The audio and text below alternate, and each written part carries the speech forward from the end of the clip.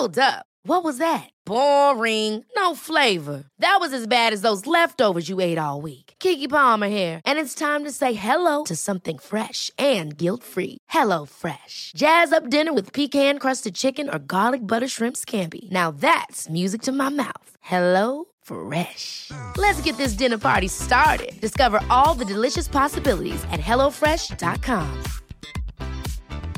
I'm Sandra, and I'm just the professional your small business was looking for. But you didn't hire me because you didn't use LinkedIn Jobs. LinkedIn has professionals you can't find anywhere else, including those who aren't actively looking for a new job, but might be open to the perfect role, like me. In a given month, over 70% of LinkedIn users don't visit other leading job sites. So if you're not looking on LinkedIn, you'll miss out on great candidates, like Sandra. Start hiring professionals like a professional. Post your free job on linkedin.com/achieve today.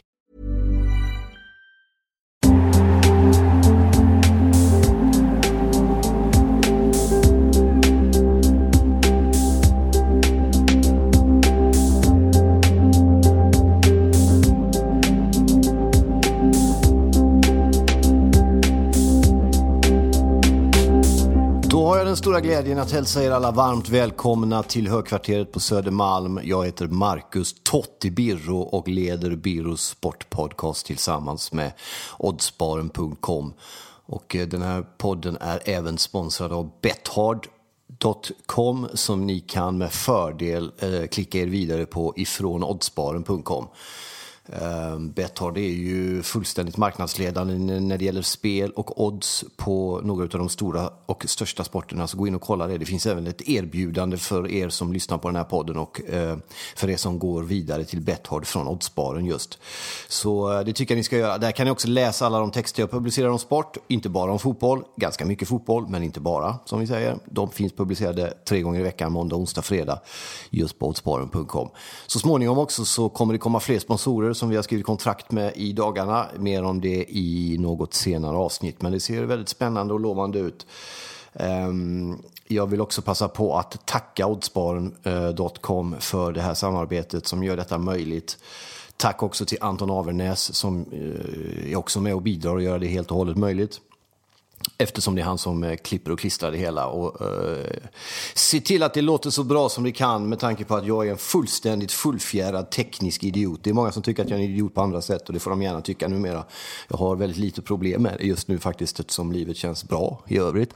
Men just en teknisk idiot kan jag verkligen säga att jag på alla sätt och vis är. Vi hade en gäst bokad som tyvärr var tvungen att boka av. Vederbörande kommer att återkomma i podden, det lovar jag. Jag säger inte vem, men jag säger att det blir spännande. Vi har en del häftiga namn på väg in i podden, så håll ut, så kommer ni få ta del av det. Idag kommer ni få höra mig surra om lite allt möjligt. Jag tänkte vi skulle snacka lite allmänt om veckan som gått. Det har varit ganska intensivt. Det blir även lite ishockey med tanke på att finalspelet i SHL har dragit igång, och jag klagar ju lite på i slutet av gruppspelet var jag kollade på en hockeymatch med min son, den första.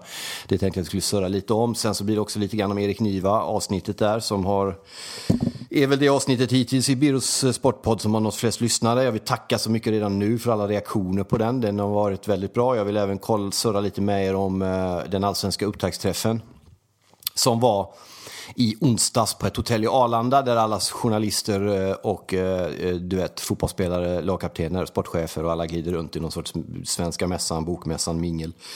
Och vädra lite om vad som hände där. Sen så är det ju också så att det har varit landskamp, en viktig, intressant sådan, och det finns både det så kallade ris och ros kring den. Så den tänkte jag vi skulle surra om. Sverige-Chile 1-2. Och så blir det lite om Zlatan ska tillbaka i landslaget eller inte. Bara en sån sak. Så nu kör vi. Just det, Erik Niva, ja. Som då var gäst i förra veckan. Och det är ju så med podcaster att avsnitten dör ju inte bara för att man säger att det var förra veckan som podden var. Fattar ni eller? Gå in och lyssna på Erik Niva sen. Och när ni väl har lyssnat på Erik Niva så kan ni hacka er ett steg tillbaka och lyssna på Jonas Björkman. Och sen har ni Annette Norberg, och sen har ni Patrik Ekvall och Robert Pertskog och Jesper Husfeldt och lite annat smått och gott som ni kan botanisera i och lyssna på. Gör det. Erik Niva som säger nej till i stort sett allting valde att traska de raska kilometrarna från sitt hem över någon form av bro och ända upp till högkvarteret på Södermalm för att sätta sig ner i 1,5 timme och surra. Det var stort, det var kul, fint för mig. Han är ju ju mer man tar del av Erik Niva, ju mer förstår man, tror jag, hur enastående bra han är. Jag vet att det finns i sportjournalistikkretsar människor som är lite avundsjuka på honom för hans uppskattning och hur populär han är och så. Själv känner jag inte så överhuvudtaget. Det fanns kanske en period för 10 år sedan när jag gjorde det lite, men inte alls överhuvudtaget längre nu. Han är fullständigt unik. Det betyder inte att han är bäst på exakt allting han gör, vilket han pratar om i intervjun också, att han till exempel plussar ju Simon Bank på Aftonbladet för att vara en godare stilist och lite sånt där. Men han är unik på väldigt många sätt när det gäller att som han själv pratar om, den här med missionen att beskriva världen via fotbollen. Och det är väl egentligen inget unikt, men vad han gör är att han gör det till sitt kall, han gör det till sin passion. Det finns många sportjournalister där ute som är väldigt duktiga och kunniga och når ut till väldigt mycket folk och som väcker väldigt mycket respekt och som många är avundsjuka på för att de har häftiga jobb och de är snygga och de får glida runt i häftiga kostymer och de får sitta i tv och du vet, de får de största intervjuerna med de största stjärnorna och de har flest lyssnare på sin podd och sånt där. Och där är ju, jag menar, Erik Niva är ju fortfarande väldigt stor och väldigt bred och väldigt populär, men han är liksom inte coolast, snyggast, häftigast och den dyraste kostymen. Men han går hem på ett kärleksfullare sätt än vad många av de här andra gör, som lever mycket på ytan av det och som är duktiga, habila yrkesmänniskor. Det är inget snack om den grejen, det är inte det jag är ute efter att trasha någon överhuvudtaget. Sportjournalistiken är och jag har varit i sportjournalistiken en del. Jag är tillbaks lite där nu, även om det är något mindre format, vilket jag trivs väldigt bra med för övrigt. Men jag har varit en del i den världen. Jag har varit en hel del i den så kallade kulturella mediala världen. Jag har varit en del i de här opinionsbildande, att skriva kröniker och politik och sånt. Och kan ärligt säga att sportjournalistiken är nog den varmaste platsen i särklass faktiskt av alla de här.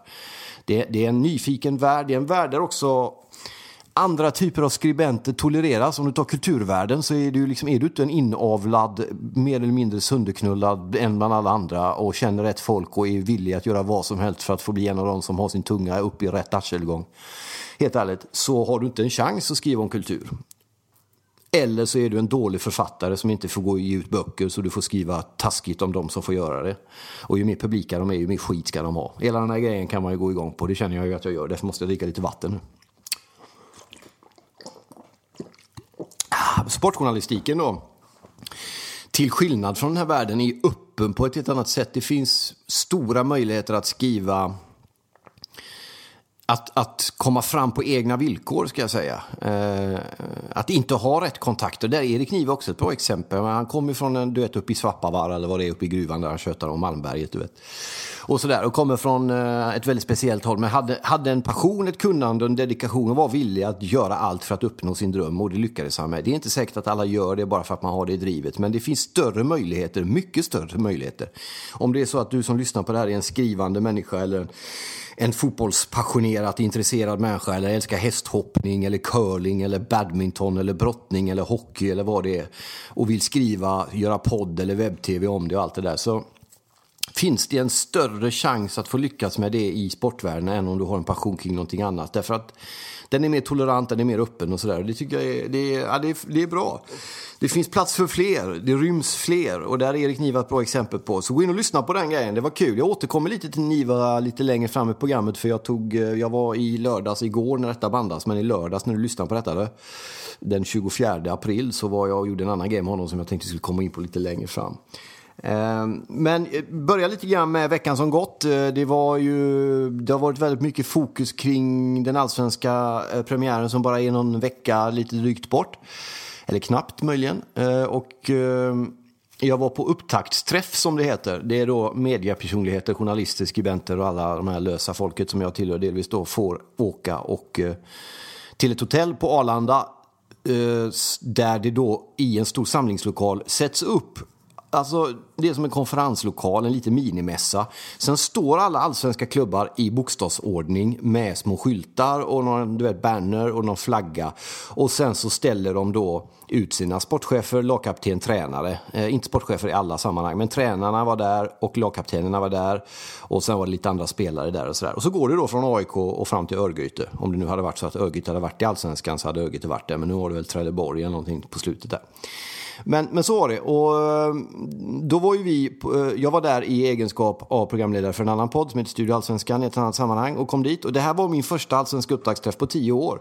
Jag var där när jag jobbade på Expressen och var med då och att höll i galan lite grann. Jag var inledningstalare innan Lasse Granqvist skulle komma in och sköta rulliansen. Och den gången minns jag att jag kände mig så fullständigt malplacerad. Jag hade någon naiv föreställning om att jag glider upp och snackar lite sköna grejer där om Italien var väl regerande världsmästare i fotboll då, tror jag nästan. Så länge sedan är det. Men jag kommer inte ihåg vad det var, men jag pratade någonting om det kopplat med hur den inhemska fotbollen har vuxit och kul med allsvenskan och sånt där. Och möttes bara av, slipade knivar framför mig. Jag bara kände, vad är det här? Vad har jag legat med någon av deras tjejer utan att veta om det? Eller vad fan har jag gjort för fel liksom? De var bara så otroligt sura ut allihop. Och jag fattade aldrig det där. Jag trodde de skulle vara liksom, man var en av dem och de tyckte att det var kul att man gick upp och tjötade på göteborgska en kvart liksom. Men det var bara hat helt enkelt av andra journalister. Och sen gick jag därifrån för jag skulle inte göra något mer med spelarna och tränarna utan det var andra reportrar och så som gjorde det. Så det var min erfarenhet och upptaktsträffen innan den här veckan som gick nu då. Och jag var skiträdd när jag kom dit att alla skulle bara vara hata. Jag är så rädd för att folk ska tycka illa om mig av någon anledning. Och möttes istället av en otrolig värme. Andra journalister som kom fram och ville göra intervjuer om vad jag trodde om Trelleborgs chanser i Allsvenskan. Som om jag visste det liksom. Och det kan jag väl lite om, men inte så mycket som de verkade tro. Men du vet, jättetrevliga bildbyrån som släpade in när de skulle ta foton. Du vet, att välkommen tillbaka så att du äntligen underbart. Du är i poddsparen, du skriver fotboll. Du har 2 poddar, en om allsvensk fotboll som du gör där. Och sen har du din egen sportpodd. Jag hörde att Erik Niva var bla bla bla. Fantastiskt roligt, fattar du? Och även spelare, Erik Friberg Häcke går fram och köttar som vi aldrig gjort annat, du vet. Goitom i AIK kommer in, sportchefen i AIK, vad heter han nu då? Vens Westrum där, han bara körde liksom. Djurgårdens sportchef sjönk ner med Sebastian Eriksson, lagkapten i IFK Göteborg, som kom fram och ville hylla mig för det jag gjort, fast det är jag som är imponerad av hur han är efter att han hade skrivit bland annat om David Astoris dödsfall. De spelar ihop i samma klubb och så. Och nu kanske ni tycker att det här är liksom en sorts sån jättenarcissistisk självbespegling om hur underbart folk tyckte att det var att jag var där, och det är det ju också. Och ärligt talat, efter de senaste 5 åren så kan jag fan mig vara värd lite sån uppskattning från eget håll. Att berätta om det. Jag blev alldeles omtumlad av den värme som visade mig. Uskan, tränare i Djurgården, kom fram och kramade om mig och började citera grejer jag hade skrivit om kristna tron som han tyckte var bra, du vet. Det var på den nivån. Det var fantastiskt trevligt. Det kändes som att det var, du vet, på rätt plats i rätt tid. Bara som att komma hem. Och när Marcus Rosenberg i Malmö FF, för övrigt Malmö som var den enda klubben som inte gick ut. Vi hade ju då, den redaktionen jag tillhörde där, Nyhet 24 som jag är på när jag inte är poddsparen, vi satt oss i en soffgrupp en bit utanför lokalen. Eftersom vi kände att vi är lite sådana, vi gör det, vi är lite mindre, vi är lite, du vet. Och alla kom dit, faktiskt. Vi drog ut dem, alla var glada. De flesta visste vilka vi var. Många av dem hade ju varit på i den podden innan. Många av dem försökte jag tjata in i den här podden med ganska bra resultat som vi ville återkomma till. Men den enda som inte gjorde det var Malmö FF. Och med all rätt, de var inte otrevliga eller det var de lite faktiskt. Inte Rosenberg, han var skön. Men de hade lite folk omkring sig som var lite så här smådryga. Men jag menar, har man vunnit vad det är 5-6 eller 4-5 de sista åren, så får man väl liksom... Får man faktiskt kanske ta rätten att bete sig lite så skönt smådivigt ändå. Men Rosenberg var hur skön som helst. Och berömde mig när någon annan reporter gick fram och tyckte att den här byrån ni har där, han är skön och så. Så du, fattar ni? Och jag är så glad över det. För när vi drog igång det här Biro Sport Podcast Poddsparen, så är det ju väldigt mycket självjobb. Vi har ingen redaktion. Det är jag och de på killarna där på Oddsbaren som jobbar med att få in gäster. Och jag var orolig. Tänk om någon tror att, du vet, jag tycker något som någon har läst. Att någon sa att jag möjligen hade skrivit 2013 på Twitter att och sådär. Ni vet. Och det stämmer ju inte alls.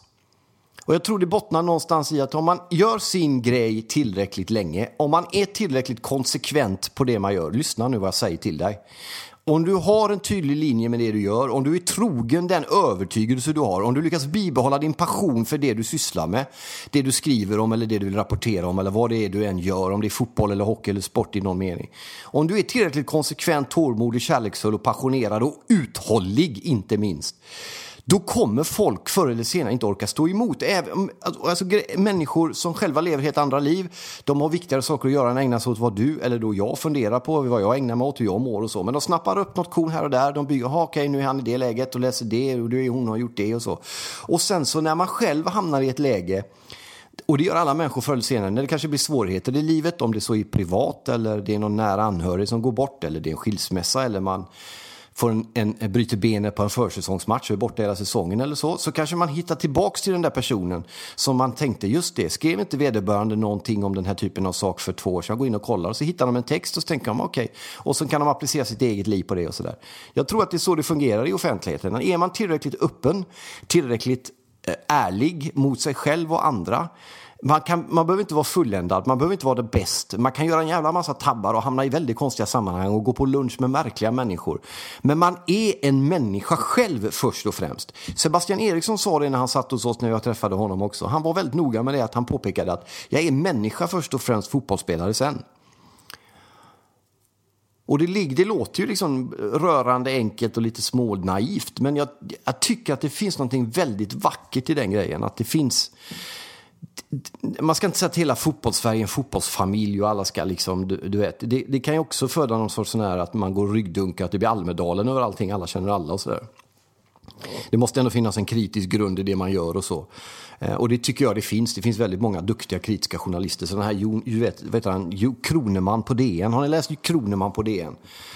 Den gubben som, du vet, beter sig som den värsta, snorigaste, elakaste ungen på skolgården och börjar rulla handdukarna så fort det kommer in någon han inte gillar. Men för att han är på DN så går han under någon sorts beteckning av kulturarbetare eller skribent eller vad det är, du vet.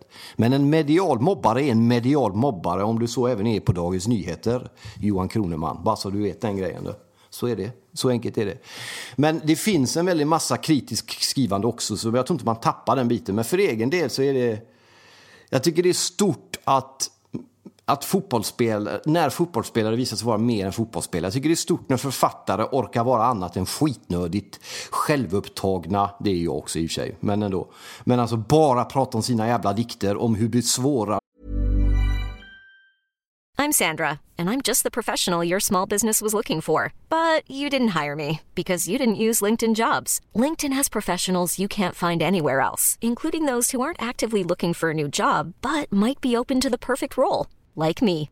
In a given month, over 70% of LinkedIn users don't visit other leading job sites. So if you're not looking on LinkedIn, you'll miss out on great candidates like Sandra. Start hiring professionals like a professional. Post your free job on linkedin.com/achieve today. Ever catch yourself eating the same flavorless dinner 3 days in a row? Dreaming of something better? Well, HelloFresh is your guilt-free dream come true, baby. It's me, Keke Palmer. Let's wake up those taste buds with hot, juicy pecan-crusted chicken or garlic butter shrimp scampi. Hello Fresh. Stop dreaming of all the delicious possibilities and dig in at HelloFresh.com. Let's get this dinner party started. Hey there, it's Michelle Norris. I'm host of a podcast called Your Mama's Kitchen. When I travel, I'm usually looking for a way to find a taste of home when I'm not at home. And one of the things I love to do when I am at home is entertain. And Airbnb allows me to do that. When I was in California recently, I rented a house that had a great kitchen. And when we were sitting around the table, we were all thinking, we're in someone else's house. Someone could be in all of our homes as well. If you have a home, but you're not always at home, you have an Airbnb. Your home might be worth more than you think. Find out how much at airbnb.com/host. De är och hur bra de är och hur otroligt dåligt de hade det i sin uppväxt och hur jobbigt det är allting. Men att bara kunna glida in och kolla på en fotbollsmatch och bara bli glad över att folk ropar ens namn på läktaren eller vad det är, du vet. Att folk som hamnar i yrkesroller orkar bryta det och visa sig vara på andra sätt. Eller för att med något kortare ord och även andning emellan kunna, som Sebastian Eriksson helt riktigt konstatera, man är människa först, fotbollsspelare sen. Fattar du den grejen eller? Så det var jag väldigt glad över i onsdags att jag fick uppleva det. Sen tror jag att Djurgården vinner allsvenskan, men det var jag ju mer eller mindre ensam om. Men det tror jag blir spännande att se det. Trelleborg kan bli årets skräll. Älskar Winkvist, den nya tränaren i Trelleborg, som har gjort pikémodet till en grej, du vet. Han står i t-shirt i 30 minus, du vet. Sånt gillar man ju alltså. Den skönaste liran var Sebastian Eriksson i Blåvitt, Erik Friberg i Häcken, göteborgare allihop naturligtvis, det fattar man ju alltså. Med coolaste tränaren för Öskan i Djurgården är fin. Jens Gustafsson i IFK Norrköping är fantastiskt sympatisk kille. Honom gillar vi väldigt mycket alltså. Så var det på upptaktsträffen. Och det ska bli kul när Allsvenskan drar igång. Det finns ett sug kring svensk fotboll. Vi återkommer till landskampen strax som är alldeles enormt alltså. Det är mäktigt att se. Lite kort om hockeyn bara då. Jag var ju nere, jag vet inte om ni läste den på oddsparen.com när jag skrev om hur tråkigt det var när jag tog min son på hans livs första hockeymatch. Han gillar hockey. Så gick vi och kollade på Djurgården-Brynäs och det var ju som att se folk knarka i sirap på isen, du vet. Jag fattar inte vad de höll på med. Jag kan inte så mycket om hockey, men det hände ingenting. Det hände ingenting. Du vet, det var köer till popcornen efter 10 minuter in i andra. Folk orkade inte med skiten. Det var jättetråkigt. Och jag skrev något om det. Jag försökt få Wikegård hit också. Wikegård, om du hör detta eller någon som känner honom. Kom hit och snacka hockey med mig, din sure gubbe. Så du kan komma hit och styra upp det. Det var bedrövligt dåligt. Men nu har det blivit bättre. Nu har jag inte sett det live, men jag har sett på tv. Både Djurgården, Linköping och Malmö, Frölunda. Framförallt har jag spanat in. Och det går undan då. Shit, vad det är mycket bättre hockey i slutspelet. Men det där är ju hockeyns värld. Men jag måste ändå få säga det som jag gnällde så om hur dåligt var Djurgården-Brynäs i gruppspelets sista matcher där. Eller vad man nu kallar det. Serien kallar man väl det på hockey, va? Fattar du eller?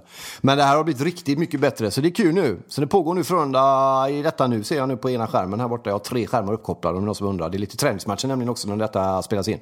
Hammarby just mot Jens Gustafssons. Älskar Jens Gustafsson i IFK Norrköping. Otroligt trevligt. Bayern, Norrköping och sen är det väl AIK Helsingborg, va? Under söndagen här som vi ska ta och spana in där. Men all heder och all cred till hockey som steppat upp, måste man säga, till finalspelet. Det var ju, ja, det var bra. Sen såg jag ju då 2 matcher i landskampen har jag sett. Jag har sett Italien få stryk mot Argentina med 2-0. Italien har inte gjort mål sen, Bearzot 82 känns det som. Italien är jag skrev en krönika om det som ni kan gå in och läsa efteråt i fredags. De står på botten. Det var Sverige som skickade dem till denna botten med sitt playoff-spelet där. Men egentligen har man varit på väg mot botten under lång tid. Man har varit på väg mot botten sedan 2012 egentligen, när man spelade final mot Spanien och fick stryk med 4-0. I ett annat ganska fint mästerskap då såklart för Italien, där man gick ända till finalen där. Men sen efter det och innan det också, för 2010 kom man sist i VMs enklaste grupp. Kriga till sig oerhört mot Nya Zeeland bland annat, bara en sån sak. 2014 åkte man också ut innan, eller i gruppspelet. Och då Prandelli fick sparken och Balotelli sen aldrig mer har kommit tillbaka till landslaget. Vilket jag tycker att han borde göra nu med tanke på hur skitdåliga de är. Alltså. Men det är någonting som är djupt och grundläggande fel när det gäller italienska landslagsfotbollen. Och vi ska ta det med någon gäst någon gång, för annars kommer jag prata i 2 timmar om detta. Och jag behöver någon som bollar med det så det inte drar iväg. Men det har att göra med landets konstruktion. Det har att göra med hur Spanien kom till att bli en världsnation som land kring EM 28. Och hur man sedan har lyckats bibehålla det som ett splittrat land. Spanien och Italien påminner lite om varandra. Italien påminner även faktiskt en del om forna Jugoslavien när det gäller splittringar och slitningar inom landet och starka delar av alltså lokalt starka regioner som är mer eller mindre som stater i staten. Liksom. Så det finns mycket att säga om det. Jag vet att Prandelli var på det 2014 redan. Cesare som var förbundskapten för Italien, Cesare Prandelli där. Han sa det när Italien hade åkt ut tidigt. De åkte ut eftersom om det var oavgjort eller fick stryk mot Uruguay i sista matchen. Det var när han Suarez bet Chiellini i axeln där. Han brukade göra det den gubben på den tiden. Då sa han någonting om det efteråt sen i en lång intervju när det hade gått lite tid. Jag tror han var han blev tränad i Galatasaray eller något efter. Ja, skitsamma. Han sa det i en lång intervju i en italiensk dagstidning att jag tror att italiensk landslagsfotboll går en del besvärliga år till mötes om vi inte lyckas ena landet både politiskt, socialt, kulturellt och då även fotbollsmässigt. För allting hänger ihop. För att knyta an till vad Erik Niva brukar säga för övrigt, slår det med nu. Där han är väldigt bra på att fånga in hela samhället och hela världen och de olika länderna, olika delarna av länderna eller delarna av världen genom att beskriva hur fotbollen ser ut. Så är ju fotbollen en del av samhället och tvärtom. Och Italien kanske mer än något annat land i Europa åtminstone. Och det har han ju rätt i.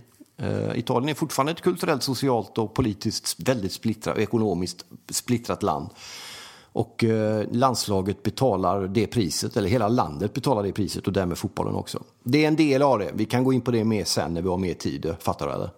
Men jag såg dem få stryk mot Argentina 2-0. En värd grej att notera kring det, förutom att man inte gör mål längre, det är ju att Buffon då, som tackade för sig efter Sverige-matcherna, var tillbaks.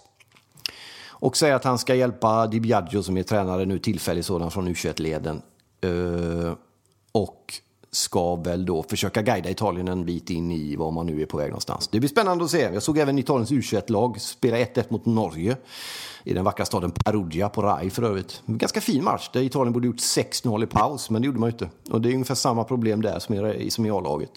Vi lämnar Italien och går vidare till Sverige, och då måste vi först och främst även konstatera att i lördags då, igår, när detta spelas in, men den 24 för er som lyssnar lite senare, så var det ju match. Och innan matchen så tog jag en taxi till Friends för att återigen möta upp Erik Niva. Det är väldigt mycket Erik Niva-fokus den här veckan i Biro Sportpodd, men med all rätt. Han är ute på en helt sjuk turné nu, Erik Niva, där han åker runt med 800. De var 700 drygt fotbollströjor överhuvudtaget. En turné på en 8-9 platser tror jag det är runt om i Sverige. Han sa i våran podd här att anledningen till det är ju att han egentligen innerst inne, likt jag och många andra med mig, gärna hade velat bli rockstjärnor men inte är förmögna att bli det, och därför försöka ordna andra typer av evenemang. Han hade sett till att boka in KB i Malmö som är ett rockställe, och även om det var Sticky Fingers, det var något sånt i Göteborg som han var i. Ni som var där vet ju vad det var, men ett rockställe där i alla fall, i Göteborg också. Så han fick känna vibbarna av att vara lite rockhjälte, det gillar man ju. Jag tror att de där 700 drygt tröjorna ökade till närmare 800 innan turnén är slut. Jag var och hälsade på honom i lördags, blev inbjuden som specialgäst och gick upp och tog av mig på överkroppen. Så här, det gjorde jag inte på ett Henrik Rydström-aktigt sätt. Om ni har sett Henrik Rydström någon gång, jag jobbade med honom på Kanal Plus för 10 år sedan. Han är den människa som har gått längst tid mellan klädbytena i hela mitt liv. Han kommer in i t-shirt och slänger av sig t-shirten och sen sätter han inte på sig kavajen. Det går timmar, du vet. Och sen 10 minuter innan tv-sändningen så knäpper han en skjorta och en slips och en kavaj, och så går han in, du vet. För han har ju hade världens snyggaste överkropp. Men jag hade min Fabio Grosso-tröja från VM 2006. Den är original, alltså inte original att Fabio Grosso har burit den, för då hade jag ju ramat in den och flyttat in i kassavalvet med den. Men han hade, du vet, det var en av de första tryckta tröjorna som kom efter VM 06. Den kom på hösten 06. Innan den nya, för de började en ny säsong med nya landslagströjor till hösten 06. Med 4 stjärnor på, eftersom de just hade vunnit VM i Italien. Och lite annan utformning på tröjan. Så jag fick en av de första där. Och då står det nummer 3 Grosso på ryggen. Så jag fick prata om den lite och hälsa på Niva och Sportbladet när de hade sitt uppträdande vid Friends. Så det var trevligt. Det tackar man ju för. Jag bandade den grejen också, men det blev bara skränigt, så det var inget så mycket att lyssna på. Jag kan dra Grosso-historien för en annan dag. Hur det gick till när Italien, ja men ni vet, från 90 och fram, du vet, ut på straffar och hela den här grejen. Ända fram till 06 då man vann på straffar mot Frankrike. Och vem slog då in den sista straffen någonsin? Fabio Grosso, som innan dess, senaste gången hade slått en straff var i Serie C. Han kliver fram i en VM-final med Italiens facit av straffmissade VM-mästerskap.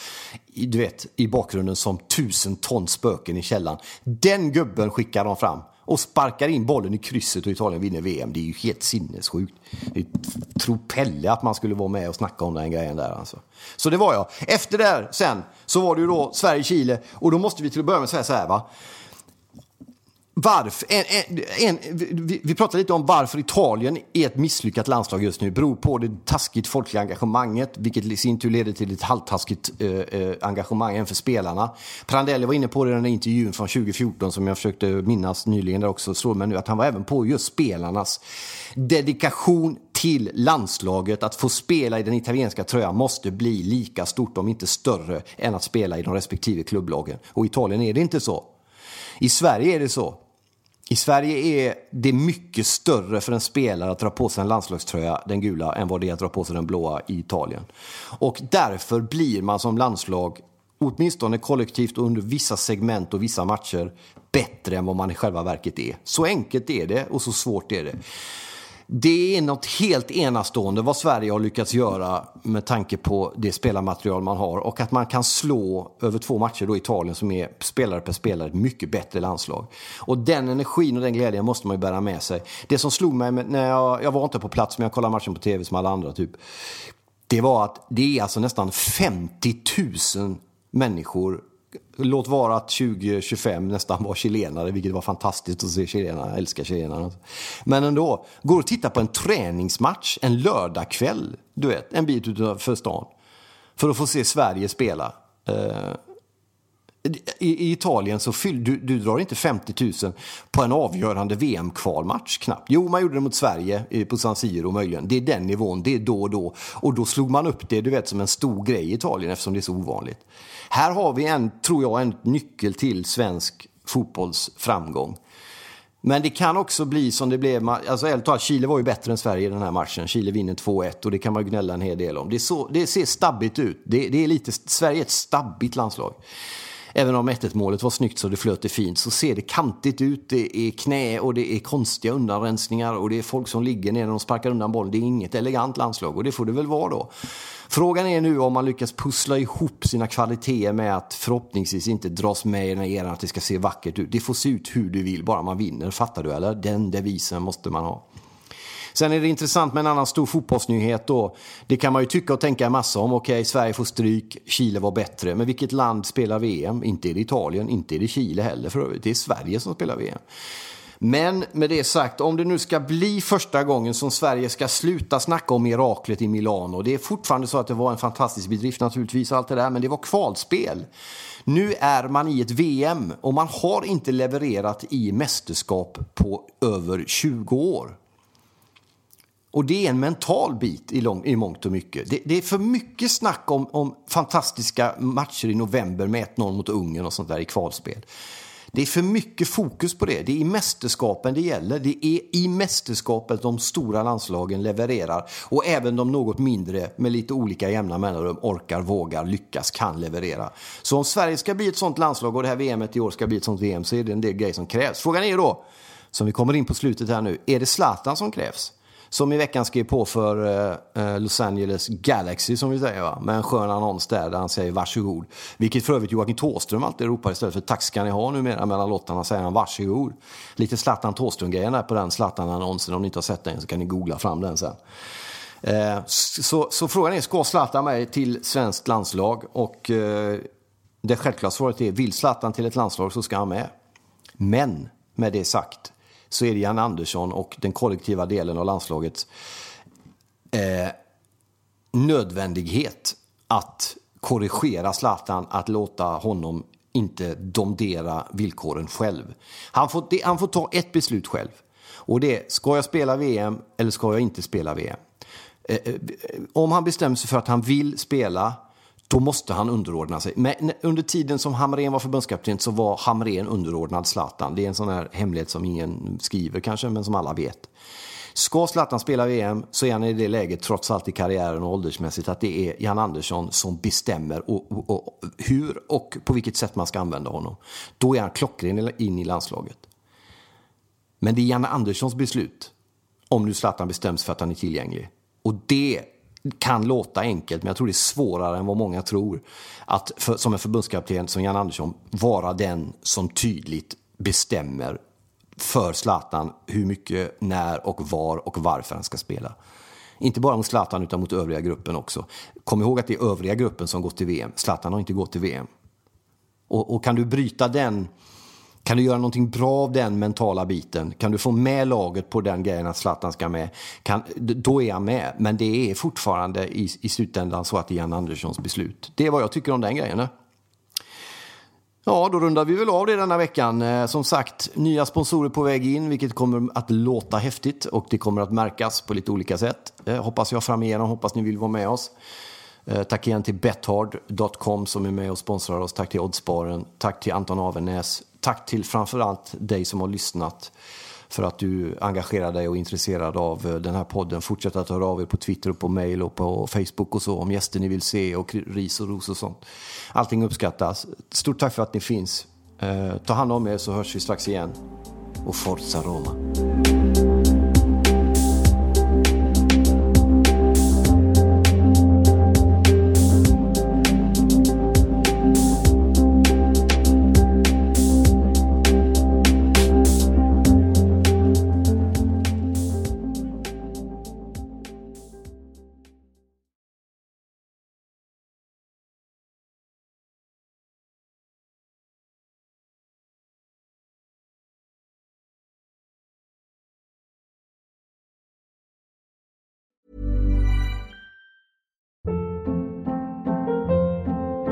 Hold up. What was that? Boring. No flavor. That was as bad as those leftovers you ate all week. Keke Palmer here, and it's time to say hello to something fresh and guilt-free. Hello Fresh. Jazz up dinner with pecan-crusted chicken or garlic butter shrimp scampi. Now that's music to my mouth. Hello Fresh. Let's get this dinner party started. Discover all the delicious possibilities at hellofresh.com.